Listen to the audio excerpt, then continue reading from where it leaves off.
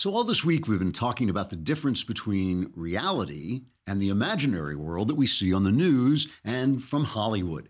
Yesterday provided us with some stirring examples of the disparity between the two worlds. For instance, here is Donald Trump at a televised meeting on immigration yesterday. I feel having the Democrats in with us is absolutely vital because this should be a bipartisan bill. This should be a bill of love.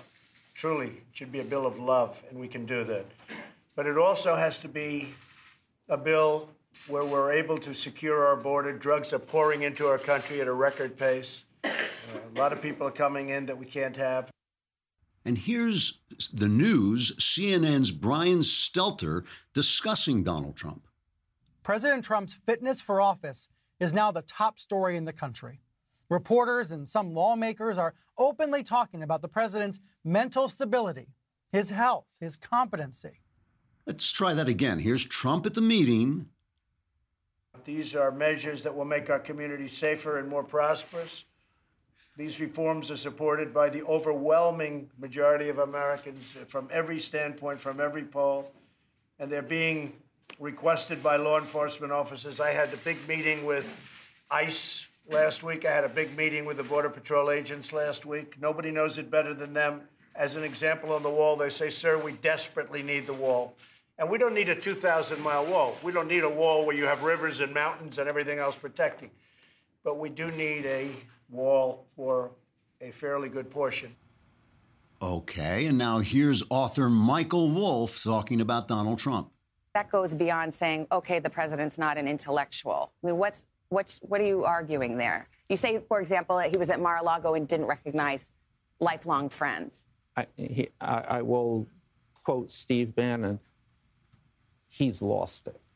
He's lost it. Let's do this one more time. Here's Trump at the meeting. The animosity and the hatred between Republicans and Democrats. I mean, I remember when I used to go out in Washington and I'd see Democrats having dinner with Republicans and they were best friends and everybody got along. You don't see that too much anymore. I hate no due respect. You really don't see that.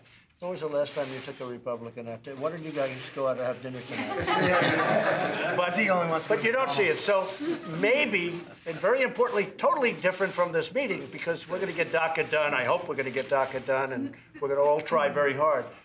But maybe you should start bringing back a concept of earmarks. It's going to bring you together. You're going to do it honestly. You're going to get rid of the problems that the other system had, and it did have some problems. But one thing it did is it brought everyone together. And this country has to be brought together. Okay, that's your president. Now let's listen to the people in Hollywood talking about the president. He's an idiot. Colin Powell said it best. He's a national disaster. He's an embarrassment to this country. It makes me so angry that this country has gotten to this point, that this fool, this bozo, has wound up where he has. He talks how he wants to punch people in the face. Well, I'd like to punch him in the face.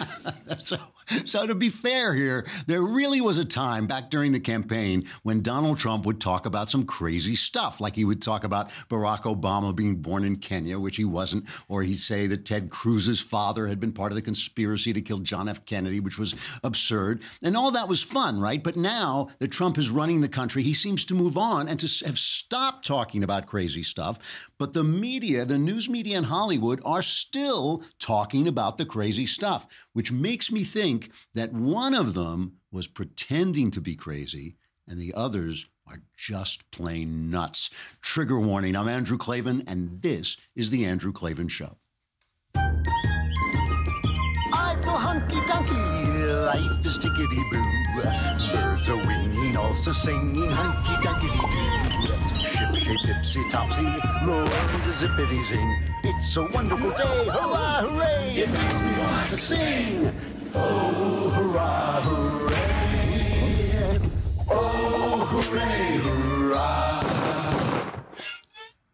All right, it's Mailbag Day. We're going to answer all your personal, religious, political questions. You know, one of the reasons I think that people get politics so wrong and they make it melodramatic when it's actually kind of a, sausage-making, policy-making thing, a lot of debates, a lot of compromises, and they talk about their principles. I think it's a way of avoiding their personal life. So on the Mailbag, we'll deal with a lot of personal questions and On Tuesday, January 16th, that is 1 week from yesterday, Tuesday, January 16th, we're going to be doing the conversation again. That's where we, for a full hour, 5 p.m. Eastern, starting at 5 p.m. Eastern or 2 p.m. Pacific, I will sit with Alicia and we will answer, Alicia Krause, and answer any question that you send in. I'll just do it live right there on the air. Amazing. I will be solving all your problems, discussing all of life's mysteries right off the top of my head.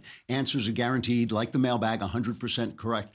But you got to subscribe. So here's what you do, right? You go on thedailywire.com, subscribe, allows you $10 a month. For a lousy $100, you get the whole year. And the conversation will stream live on the Daily Wire Facebook page and the Daily Wire YouTube channel. And it's free for everyone. Anyone can watch it. You can kind of get answers of other people's questions, but only subscribers get to ask the questions. To ask questions as a subscriber, log into the website, dailywire.com, watch the live stream, head over to the conversation page, and after that, just start typing into the Daily Wire chat box, and we will pull the live questions as they come in, and I will answer them. It will be an amazing feat of intellection and revelation. That's Tuesday, January 16th at 5 p.m. Eastern, 2 p.m. Pacific. Come on in and join the conversation. We're hoping to get Sebastian Gorka. Let me know, Rob, when he shows up. He is in Malmo, Sweden. He is investigating the no-go zones. I mean, this is this big controversy I'm sure you've heard about, where they say that certain Muslim areas basically are places where people who aren't Muslims can't go anymore. And that's an amazing thing. If you're talking about Sweden, once one of the most well-regulated, well-run countries in the world. I've been there. It's a beautiful country. But apparently we'll find out if some of this is real. We'll also talk to him about Steve Bannon. I mean, yesterday, if you think about it, was a kind of shocking day. When we talk about the difference between reality and perception, yesterday, there was a lot of stuff that went on that if you were a Trump supporter, a supporter of Trumpism, would really cause you to ask a lot of questions. But before we get to that, we have to talk about the fact that you look terrible. I mean, just go ahead, go look in the mirror. Absurd, right? You know, if you were wearing a made-to-order suit, you would look much better. I can't do anything about your face, but your form would look terrific, and people wouldn't even notice. They would say, wow, that guy looks great, because you'd be wearing custom menswear from Indochino. And Indochino will bring you custom menswear that you can afford, which is a big deal, because to get a ready-made suit, to get a made-to-order suit, usually will break your budget, but not with Indochino. What Indochino does is they have a lot of little places, like in LA, there's a little one in Beverly Hills. You can just walk right in, get all the measurements you need, and then they have them on file. Or if you can't do that, if you live somewhere out of the way, you can do it online. You can have your spouse measure you, and then you can send in their measurements, and then they have them, and then you basically help them make a suit for you, or a shirt. You can pick your fabric, you can choose your customizations, submit your measurements, and place your order. It takes 3 weeks or less, and then this suit arrives that makes you look terrific. You can shop online at Indochino.com or visit any of the showrooms across North America. And this week, my listeners can get any premium Indochino suit for just $359. That is like 50% off a suit. I mean, that's a suit should cost you, a made-to-order suit should cost you twice as much. So it's just $359, Indochino.com, and then enter Klavan at checkout. That is Klavan. Two A's. What did I say? Oh, I did. Oh, thank heavens I'm spelling my name right. Klavan. That's right. You know, it is true. All those mailbag questions, I keep getting the VEN. Don't do that, because the shipping is free and the suit is just $359 at Indochino.com. Promo code Klavan for any premium suit, just $359 plus free shipping. I had them make me a shirt, and it looks absolutely terrific. Anyway, the thing that really is amazing, you know, Trump had this was a meeting on DACA, on the Dreamers. Oh, is Gorka here? Let's start with Sebastian, because the other thing that happened is that Steve Bannon lost his job yesterday. He was kicked out of Breitbart. His last power, the last pillar of his power, pulled away. He's lost Trump's friendship. He's lost the Mercer's money. He has now been fired from Breitbart, very important, a very startling fall from grace for a guy who just a few months ago was at the president's side. Dr. Sebastian Gorka is a Hungarian-American military and intelligence analyst, Fox News strategist, and former deputy assistant to President Trump. He's also the author of the New York Times bestseller, Defeating Jihad. He is in Malmo, Sweden, where he's looking into these no-go zones, and we're going to talk to him about that as well. There he is. How you doing? Hey, great to see you, Drew. Happy New Year. Happy New Year. How's Sweden? Really fascinating. The cognitive dissonance is just, it's palpable. Half of the people we talk to say there's no problem. If there's increased violence, it's just young guys without jobs. The fact that hand grenades are being, detonated. The day we arrived, a 23-year-old man was shot in the head in Rinkeby. And the other half say, no, this nation is in crisis. The immigration policies are threatening the future of Stockholm. So it is a classic case of the political elite not wanting to grasp with the reality. I want to talk to you about this at length because this is a really important subject, but we have to cover the news first. I mean, the downfall of Steve Bannon has been pretty shocking, and it really does look as if Donald Trump kind of sent out the word that you were on his side or on Bannon's side. Are you as surprised as everybody else? I mean, did you see this coming? I'll tell you something, and I haven't told this to anybody else in the media. When I went to Steve's office one day in the Eisenhower building, so we had to move out of the West Wing when they refurbished the West Wing this summer. Right. And when I went to Steve's office to talk to him, and Glenn Thrush comes out of his office. The New York Times reporter, yeah. I just went, hang on, who's it going to be next? Maggie Haberman coming out of Steve's office? I have said it, and I'll say it again on the record. Along with Newt Gingrich, Steve is probably one of the most strategic political minds alive today in America. But he made some big mistakes, and his interaction with people like Michael Wolff. I was asked by an outside individual who mutually knew us to talk to Mike Wolff for his book. The second I met him, Drew, I knew this guy is an oily creep who wants to destroy the administration. I shook his hand, said hi, and I refused to talk to that man ever again. Steve thought he could talk to this guy and get away with it on or off the record, talk to Glenn Thrush and others. And his decisions got the better of him, and he's paid the price. Do you look at what's happening right now? Yesterday was kind of a shocking day if you just take the news on the surface. Trump is negotiating to maybe extend the stay of the DACA, the Dreamers. He's talking about going to Davos now, which was the horrible globalist, cabal, as Bannon saw it. Do you think that the Trump agenda is gone? I mean, is he abandoning the agenda that got him where he is? Not at all. Not at all. You've said this many times on your podcast that he's surprised you, right? Right. This wasn't the guy you wanted. You didn't have positive expectations. Yep. And he surprised you, and he's learned on the job. And one of the most important things you need to know about this man is he's broken every mold in political category. The taxonomy of politics changed on November the 8th in America in ways that the elite to this very day has very scant understanding of. And the idea that he goes to Davos does not make him a globalist. Look at what he did with NATO. He played NATO like a cheap fiddle. He said, we don't need you, you're obsolete. And then NATO gets all crazy. And then what does he do? Well, look, guys, if you want to be taken seriously, you need to, after 30 years, finally pay that 2%. What happens? The Secretary General of NATO comes to the East Wing of the White House, gives a press conference and says, 2%? Sure, no problem. Do not judge him based upon what you expect other politicians to do if they go to Davos. And I'm not giving up on DACA because this man knows why he won the election. And he knows that when he said build the wall as the first pillar of his substantive policy platform, he knows he can't go soft. There's only one way he loses the base. There's only one way, and that's if he's not true to himself. And I don't expect him to betray himself. Okay. I have one more question I have to ask you about Bannon, because I've never seen anybody miscalculate so terribly where his power. I mean, I was comparing him in an interview the other day with the Wile E. Coyote, who runs off a cliff and stands in air because he doesn't know he's standing in midair.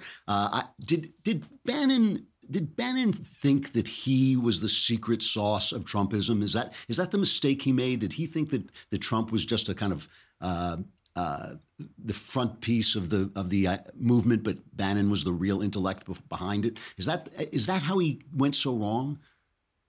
If you read the accurate biographies, there's a lot of garbage out there. This is the Darth Vader of the right. If you read the real stories about where he grew up in Richmond, what his father did, what happened to his father's retirement account in 2008 when the economic crash happened. No, this isn't a man who pretended, I'm the president, I'm just going to hang my stuff on Donald Trump. This is a man who had a vision, and he saw in Donald Trump the requisite individual who was enough of a rank outsider who could potentially make this economic nationalism a reality. What you need to know about Steve Bannon is he has personally, years ago, declared war on the rhino establishment. And Donald Trump was the confluence, the constellation came together, that he declared war on the rhino establishment, and along came a man who, as far as I'm concerned, was only accidentally the GOP candidate. Donald Trump had nothing to do with the GOP. He was just accidentally the GOP candidate. Bernie Sanders has more in common with Donald Trump than the GOP does as rank outsiders. And this was, perfect for Steve. Wow. Okay, let us talk. I'm reading this book called The Strange Death of Europe, and one of the points that he talks about is how... That's Douglas Murray, right? Yes, Douglas Murray. And one of the things he talks about is the amazing difference between the opinions of the people, which were up to 70% opposed to the mass immigration that was taking place, and the basic gormless helplessness of the elites and the people in power who simply did not listen. Is that what you're seeing? You're in Malmo, Sweden. You've been looking around at what are called no-go zones. Is that happening there? I mean, are the people and the governing class on the same page or not? I'll give you a couple of quotes from Swedes we met. One woman who deals as a think tanker on national security issues said, we have a crisis when it comes to immigration and the future of this nation. But if you say that publicly, you can hand in your resignation letter the same day you make that statement as a professional. Okay. I spoke to a Jewish Swedish lady today who said, there is an oppressive cone of silence. You cannot talk about. She says, all the Swedes know we are in crisis because we're having gang rapes occur. We've had 20 immigrants, 20 immigrants rape one woman. 5 of them are arrested and are eventually acquitted by the Swedish courts. We have 80%, Drew, 80% of the Swedish police force want to retire early because it's too dangerous to go into the no-go zones. The chairman of the ambulance workers union is demanding that their ambulance workers and paramedics get issued body armor. This is Sweden. Yeah. Okay. Yeah. It's not Beirut. Okay. But politically, it's the most sensitive issue you can talk about. But so your career is destroyed if you bring this up. But if you bring it up and then you run for office, will the people turn up? Will they vote for you, or basically? Well, this is the fascinating thing, that this year is election year in Sweden. And there's a party, it's the Swedish Democrats, who originally, and this is where it's going to get really dicey.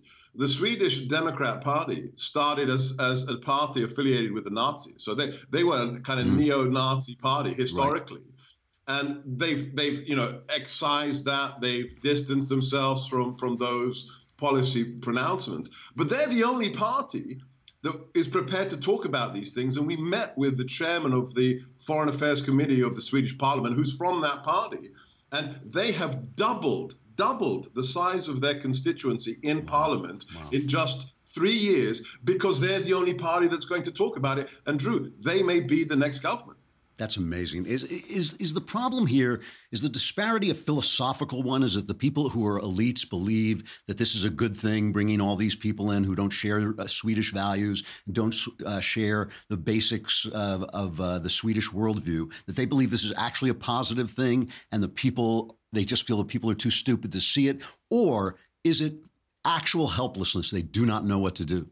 Okay, so Sweden's very interesting. So let me tell you from the horse's mouth. We met with the former head of the Jewish National Association of Jewish Swedes. And she said, Sweden for 60 years has been about consensus. We define ourselves around consensus, and you must not rock the boat when it comes to consensus. So there's this overarching thing to keep things very, very, looking uncontroversial, number one. But this woman made a fascinating point that I hadn't even thought of before. She said, I'm a Jew. My parents survived the Holocaust.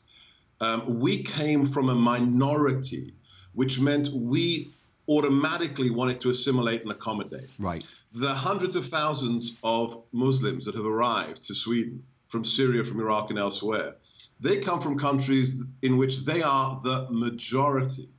So they can't even think about the requirement to accommodate because they never had to accommodate, right? And so they come into Sweden and they want to have their little majority culture define their life inside a nation where they're the minority. And sooner or later, that's going to cause tension.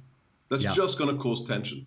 I'm running out of time. I want to talk to you about this much more. I hope you'll come back when you come back to the States and talk to me again. But just to close this out, is there a connection between what's happening there and what Trump is trying to do in terms of immigration here?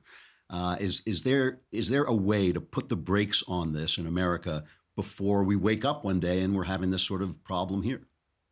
Look, you cannot separate Brexit from Trump, from the rise of this party in Sweden, from what's going on in Hungary, from what's going on in Poland. And wherever you lie politically, it comes down to a very simple question. What does the word Sweden mean? What does the word America mean? If these words are to have any meaning, right, they have to have a content. And if you say it's irrelevant, if you say like Hillary Clinton when she gave that speech to those bankers, the transcript was leaked, we want to have a borderless Western Hemisphere, then suddenly, if there are no borders, America means nothing. The concept of America, the philosophy, 1776, rugged individualism, free markets, it's nugatory. It disappears. And every country in the 21st century has to wrestle with this. What does it mean to be a Swede? And can another culture come in and change my culture and Sweden still remain the same? Yeah. A lot of people are saying you can't do that and remain Sweden. Yeah, it's a really, really difficult question because you want the sanity, but you don't want the Nazis coming back, obviously. This is the dangerous thing. Yeah. So the last point, I mean, this Jewish Swedish person said, I asked her, so what's the best case, what's the worst case? And she said, if these former Nazi affiliated party wins the election, then they may have a chance to begin a debate. And she said, if the former Nazi affiliated party doesn't win the election, there will be no debate. And you know what's going to happen then? Sooner or later, the Swedish Swedes who grew up here, whose women are being raped and whose daughters are being told you can't wear a miniskirt in Malmö, they're just going to resort to violence. Yeah. And we don't want that. It's terrifying. We don't want that. Yep. Sebastian Gorka, thanks very much for coming on. When you get back to the States, I'd like to hear a further report. Really interesting subject. Let's do it. All right. Thanks, good to see you. Thanks, Drew. Bye. I know many of you, as the new year came on, made New Year's resolutions, and I'm sure you've broken them all by now. But if you have not, and if you made a resolution to be more responsible with your money, you want to check out Policy Genius, because life insurance, all kinds of insurance, are just an important part of your financial outlook. I mean, look, even if you're young, you're going to have children. They're going to be dependent on you. Your spouse is going to be dependent on you. Maybe your folks are getting old and they're going to be dependent on you. something happens to you, like for instance, a truck backs over you, you want to leave enough behind so that people can be taken care of. Nobody likes to deal with this. That's why Policy Genius makes it easy. It's an easy way to compare and buy life insurance online. They let you compare quotes. It takes about 5 minutes, and they don't push anything down your throat. They're not selling anything. And they don't just insure life, they insure everything in your life. You can compare health insurance, disability insurance, pet insurance, renter's insurance, so many ways that you can take care of the people around you and of your future. So if you made a New Year's resolution to be better with money, you can achieve it at PolicyGenius.com. It's the easy way to compare and buy life insurance, zero sales hassle, no pressure. Nobody's going to come to your home. I may come to your home just to visit, but nobody else is going to come to your home. It's free. It's free to be... You just go onto PolicyGenius.com and you can get your New Year's resolution resolved in about 5 minutes as you compare life insurance online. Okay, I guess before we cut off, I really have to go back. I mean, it's a really interesting conversation, and this is what was happening yesterday with Donald Trump. Donald Trump sits down with the Democrats and the Republicans, and he's basically saying, okay, you want these 800,000 dreamers to stay in America. What do I get for it? Do I get my wall? Do I get this end of chain migration? And he was doing it in a really interesting way because basically, I mean, first of all, the whole thing was filmed. Now, part of that, I'm sure, was to fight back on the Wolf Book and to make sure that people could see that he was completely in charge and completely sane and all this. But it also did show you the way he kind of works. If you take a look at this exchange, Dianne Feinstein, she comes forward with the classic Democrat offer. The Democrat offer is always the same. Let the immigrants stay, and then down the line, we'll deal with the security, the border security, and the people will not stand it. And the Wall Street Journal is just as bad about this as anybody else. We're not talking about immigration. We're talking about rule of law. So he just watched this exchange between Dianne Feinstein and who's he talking to? Kevin McCarthy. Yeah. You need to be clear, though. I think what Senator Feinstein's asking here, when we talk about just DACA, we don't want to be back here 2 years later. You have to have security, as the secretary would tell you. But I think that's what she's saying. I think she's saying something different. What do you think I'm saying? I'm thinking you're saying DACA without security. Are you talking about security as well? Well, I think if we have some meaningful, comprehensive immigration reform, that's really where the security goes. And if we could get the DACA bill, because March is coming and people are losing their status every day. But let's be honest with you. Security was voted on just a few years ago. And no disrespect, there's people in the room on the other side of the aisle who voted for it. If I recall, Senator Clinton voted for it. So I don't think that's comprehensive. I think that's dealing with DACA at the same time.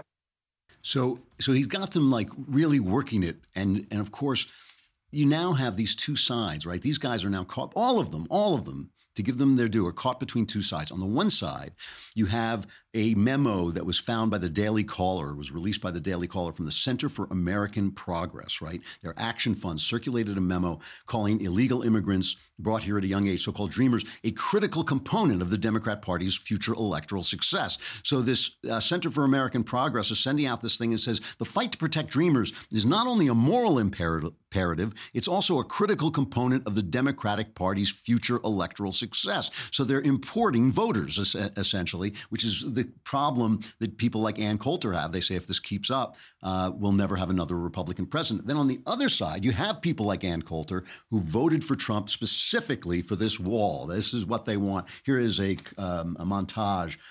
This is cut number 10. Congress is full of people from both parties who believe that the point of our immigration policy is to provide cheap labor to their donors and to atone for America's imaginary sins against the world. They couldn't care less about immigration's effect on you or your family. Yet these are the same people the president now says he trusts to write the immigration bill, the one he'll sign no matter what it says. So what was the point of running for president? This group and others from the Senate, from the House, comes back with an agreement, I'm signing it. I mean, I will be signing it. I'm not going to say, oh, gee, I want this or I want that. I'll be signing it because I have a lot of confidence in the people in this room that you're going to come out with something really good. That's no art of the deal. That's complete surrender. Now, I suspect the president will realize that and try and walk some of that back, but that is very bad. And he did it in front of the media. He did it in front of the Democrats. The whole world heard it. Just give me something and I'll sign it. You kidding me? When Kevin McCarthy is the hardliner on immigration in the room, I think we can call this the lowest day in the Trump presidency. I mean, he was clearly trying to overcome the bad press of this Michael Wolff book by showing, oh, he's in command. But in fact, what he did was fulfill every description of him in the Michael Wolff book. So that's what they're going to be dealing with. But really, I really do think there is an opening here for a deal because most people, even most Trump voters, are fine with the Dreamers staying. What they're not fine is they're bringing their mothers and sisters and nieces and aunts and uncles and just this complete open border. And so if Trump can get the border security that we've been talking about for all this time, I think a lot of people will be forgiving toward the Dreamers. I think this is the thing. You know, everybody's got a stake. Everybody's got an image they want to put forward of this world. But we have to talk about reality. And in reality, they're not going to deport 800,000 people. I told you this during the election. I told you no matter what anybody says, they're going to find a way to keep the people who are here. The question is, are we going to reestablish the rule of law at the border? That's the reality question. And if Trump pulls that off, that'll be quite a feat because this has been stuck for generations. You know, when you go on a trip, a lot of times you go to a hotel and the hotel gives you, hotels are small. They're kind of, they all look the same. You get stuck there. If you have to get stuck there for a meal, if you get stuck in a hotel, it costs so much money. But if you get a rental property, you can get almost anything you want. You can get enough room to bring your entire family. You can get your own kitchen. You can get a stock kitchen. You can get Wi-Fi.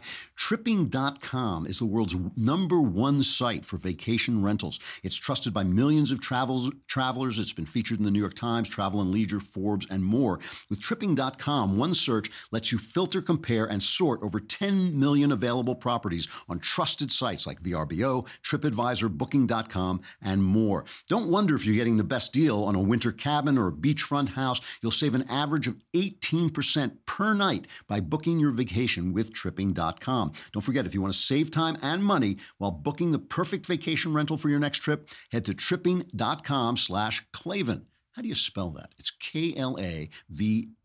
Go to Tripping.com/Klavan. Do that because let them know that we sent you because that's important for us. That keeps our lights burning. It keeps the sponsors coming in. Tripping.com/Klavan. And next time you go on vacation, you can have this beautiful house. Maybe you can get a townhouse. You can have a hot tub, things like that. You can pick it all out of all these choices that they give you. We have the mailbag coming up. Come on over to thedailywire.com. You can hear the rest of the show there. If you subscribe, you can watch the show. You can be in the next mailbag, and you can be in the conversation next Tuesday when I answer all your questions.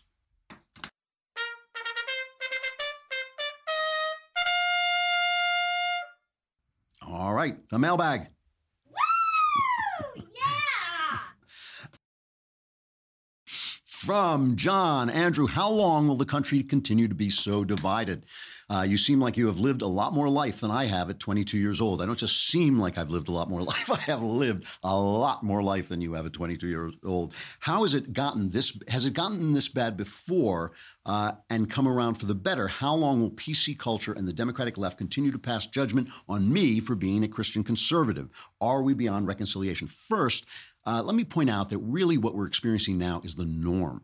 What was abnormal is that after World War II, the victory of World War II, the fact that our competing markets were completely destroyed, brought a kind of unity and consensus to America that most countries never achieve. When Barack Obama said, usually we're fighting, moving the ball around the 50-yard line, he was lying because he knew that those days were gone, but they had been here from about the 50s to about 1968. 1968 was when everything fell apart and the 60s happened and blew away that consensus. So what you're dealing with now is kind of the norm. This kind of division, this kind of anger. We had a civil war in this country. This is nothing.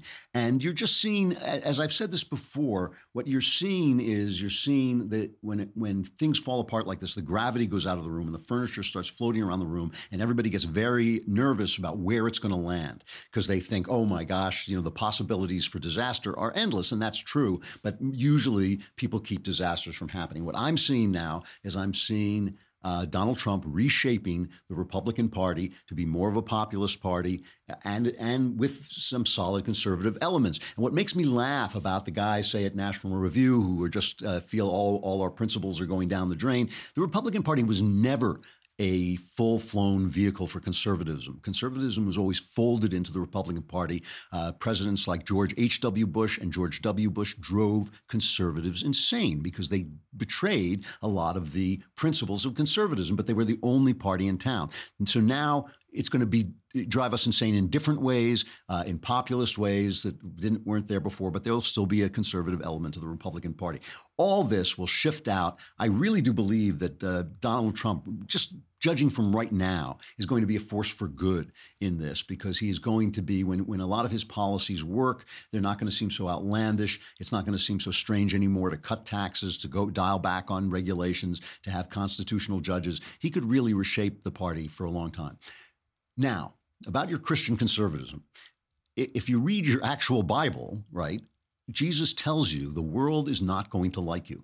The world is going to give you tribulation. It is going to cause you pain. It is going to reject you as a Christian conservative. That is the norm. And when it's not the norm, sometimes it's not so good. Like, in other words, when Christianity becomes acceptable to the mainstream, sometimes the mainstream and Christianity begin to get confused together. So, for instance, a lot of people think that Christianity is living a life that was suitable to the 50s. When I read the gospel, that's not what I read. I do not think the Lord incarnated himself and suffered death on the cross to solidify the 50s. I mean, the 50s were just a time when they happened to have certain values that were featured in the magazines, but people were living all kinds of different lives, and Christians were living all kinds of different lives. So your Christian conservatism, your Christianity, forget about your conservatism for a minute, your Christianity is supposed to be at odds with the world. You're supposed to be the guy that everybody says, wait a minute, why is that guy so happy when everybody hates him? You know, that's basically what Christianity looks like.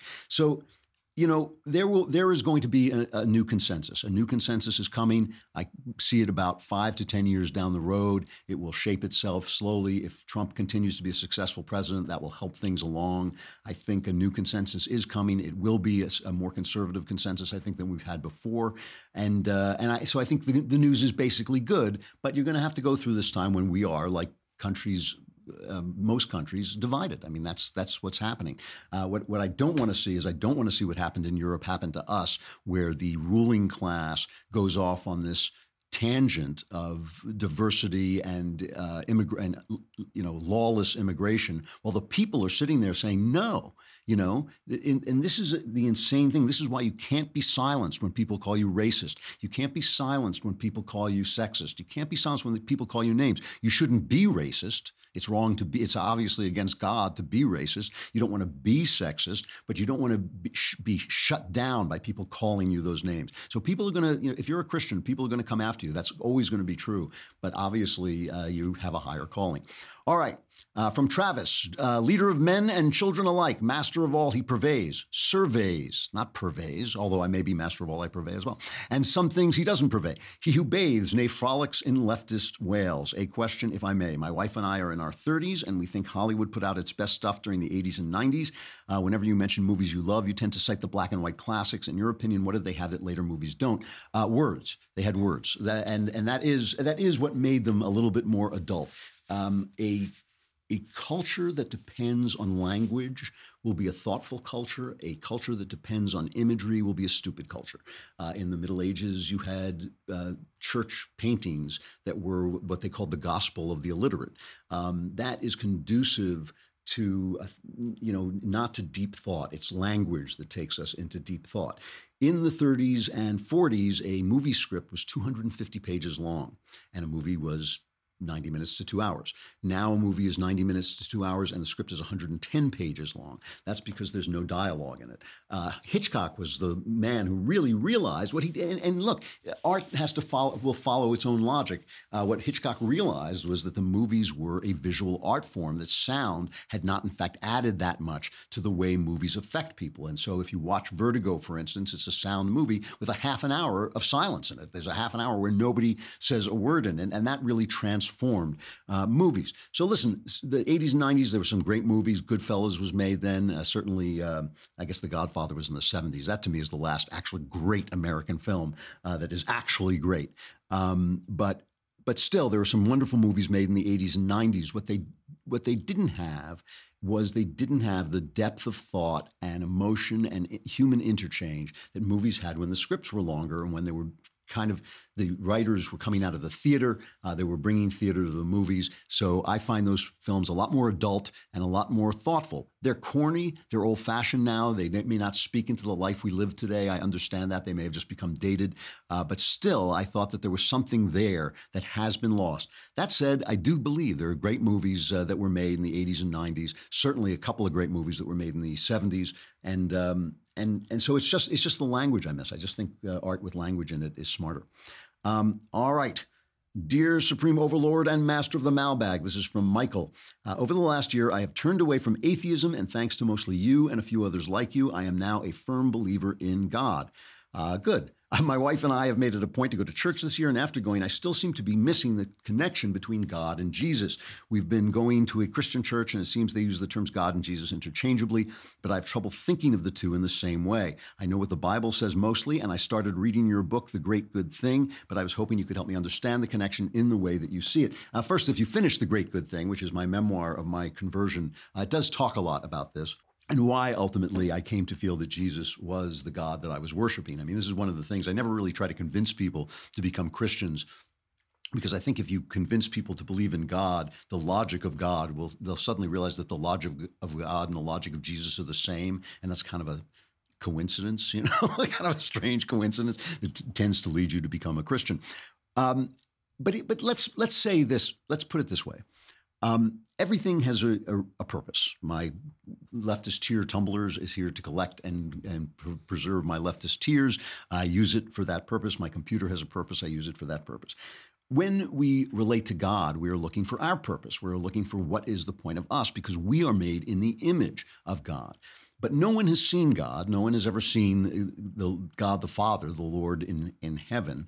What we have seen is we have seen God as he is as a man. We have seen this in Jesus Christ. And in seeing this, we start to realize what we are for. Now, each of us is for something different in some ways, but we're also for God. So we're all for the same thing, but each of us is for the same thing in a different way. And in our relationship to Jesus, what you do is you find out that starts to come true. If you don't have that, you just have this amorphous maker up there in the sky, then God begins to look very much like you. Jesus keeps that from happening. Jesus, because he's such a strong personality, because he said certain things, because there's no getting away from the things that he said, he shows you that there's certain part that God, just like everything else that exists, has a nature, right? People who say, oh, all religions lead to God are speaking nonsense, right? Because everything that exists has a nature. A microphone is a microphone and not a leftist tears tumbler. Everything has a nature, and God is God, and he is not God, okay? And so when you see God as a human being, as you would relate to him, you see Jesus Christ. And one of the really fascinating things, and this has been the way I've been reading the Bible for the last 2 or 3 years, is as a way of getting to know Jesus, because he's not the person that people tell you he is. He's not always the person that the church tells you he is. He's not always the person that your pastor tells you he is. But in the Gospels, you do see him, and he is an unmistakable personality saying unmistakable things. It makes a big difference whether you are reading the words of Jesus Christ as the words of a human being, of a person, or whether you're reading them as a set of rules. Christianity is the one religion that is not a set of rules. It is not a set of rules. It is simply good news. It is something that happened that is good. And when Jesus says some weird things, he says stuff like, turn the other cheek. If somebody slaps you, turn the other cheek. Well, do you always do that? If somebody slaps your wife, do you turn the other cheek? What does that mean? But if you are relating to Jesus and reading him in context and reading him in his life in context, you start to realize that he was presenting an entire philosophy, an entire way of being that God has when he does the human thing. And since you are doing the human thing and he is doing the human thing, it is a good way to guide yourself. What you find when you follow Jesus is yourself. That's what you find. And I don't think that happens if you just have this amorphous idea of God as being a nice guy. Then you just start imposing your values on him as opposed to the other way around, where you let his values shape you. And I think that that is the important part about Jesus. As for the logic of Jesus and why it makes sense to me, I think The Great Good Thing is a good thing to read because it does explain a lot of that. All right, I'll do one more and then I will stop. Hey, Andrew, my dad turns 60 this month, and I'd like to buy him one of your books. Besides Your Great Good Thing, what of your works would you recommend? He's a John Grisham fan, I think, but has enjoyed your hilarious monologues. Thanks a lot. Love the show and never miss an episode. That's from Benjamin. Benjamin, I think what I do is I work my way back. Werewolf Cop is, despite the title, which I'm still annoyed by, Werewolf Cop is really one of my best books, and you can read your way back from The Identity Man, I think, is really good. I think Empire of Lies is an exceptional one, especially for conservatives. They like that a lot. And then you get back to True Crime and Don't Say a Word, which are both, I think, still books that hold up. You know, obviously they take place in a different time, but I think they're books that really do hold up very well. So I would say Werewolf Cop, Identity Man, Empire of Lies, True Crime, and Don't Say a Word. I got to stop, unfortunately. It's a lot of questions today. I wish I had more time, but I don't. Let's do Tickety Boo News.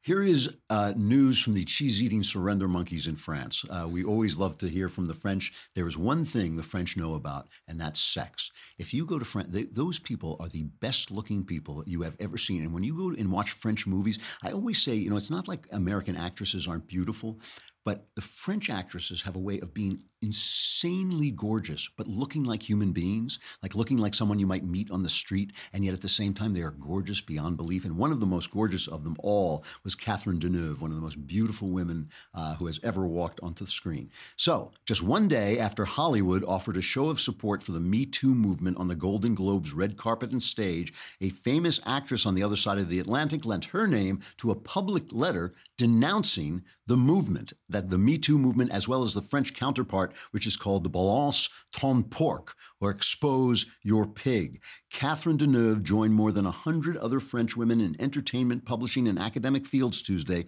in the pages of the newspaper Le Monde and on its website in arguing that the two movements in which women and men have used social media as a forum to describe sexual misconduct have gone too far by publicly prosecuting private experiences and have created a totalitarian climate. This is the letter. Rape is a crime, but insistent or clumsy flirting is not a crime, nor is gallantry a chauvinist aggression. As a result of the Weinstein affair, there has been a legitimate realization of the sexual violence women experience, particularly in the workplace where some men abuse their power. It was necessary, but now this liberation of speech has been turned on its head. You know, one of the things that is so funny about this Me Too movement, what most leftist movements are is they're not actually an attempt to make things better. They're an attempt to seize power for a certain number of people. So, for instance, when people call you racist, it doesn't mean that you did anything racist. It means that that the left is seizing the right to denounce you.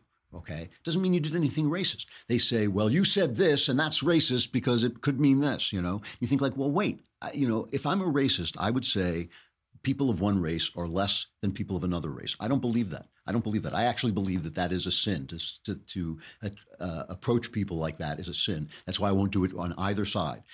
So I'm not a racist. So you're calling me a racist is just essentially a power grab to say that you have the ability to define me in that way. And it's a way of shutting people up. If they say, you know what, maybe we should be careful who comes into our country, and you say you're a racist, it's just a way of saying shut up. You know, it's a way of scaring you into silence. But the problem with this is when you start talking about sex, is most people have sex, and most people do sex, and most people have done things in their sexual lives, things that they regret and things that they don't regret. And they have very strong opinions about what right and wrong is. And the reason this thing is blowing up in the left's face so that the Hollywood actresses at the Golden Globe parading their black dresses and all this stuff are the same people who hid Harvey Weinstein's crimes for 20 years. They're the same exact people, and it's blowing up in their face. The reason is that when you start to think about what really is sexual abuse, you have to look at your own life and your own thoughts and your own way of behaving. And that's different than just letting somebody seize the power to call you names. That's what Hollywood is doing. They're playing by that old playbook. We're the ones, we are the left, we are the elite, we are the beautiful people. We decide who's racist. We decide who's sexist. It's not going to work. It's not going to work because with sex, that's part of everybody's life, and we all have a very definite opinions. We're going to bring some people, get some guests on to talk more about sexual ethics because I think it's a really complicated, really interesting subject, and I think we need to hear a little bit more about it so we can think more clearly about it. That will be coming up tomorrow. Who do we have tomorrow? We're not sure.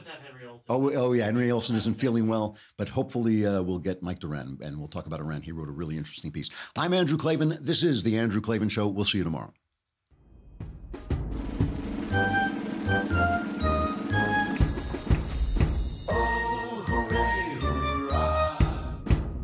The Andrew Klavan Show is produced by Robert Sterling, executive producer Jeremy Boring, senior producer Jonathan Hay. Our supervising producer is Mathis Glover. Technical producer, Austin Stevens. Edited by Alex Zingaro. Audio is mixed by Mike Cormina. Hair and makeup is by Jesua Alvera. And our animations are by Cynthia Angulo and Jacob Jackson. The Andrew Klavan Show is a Daily Wire Forward Publishing production. Copyright Forward Publishing 2017.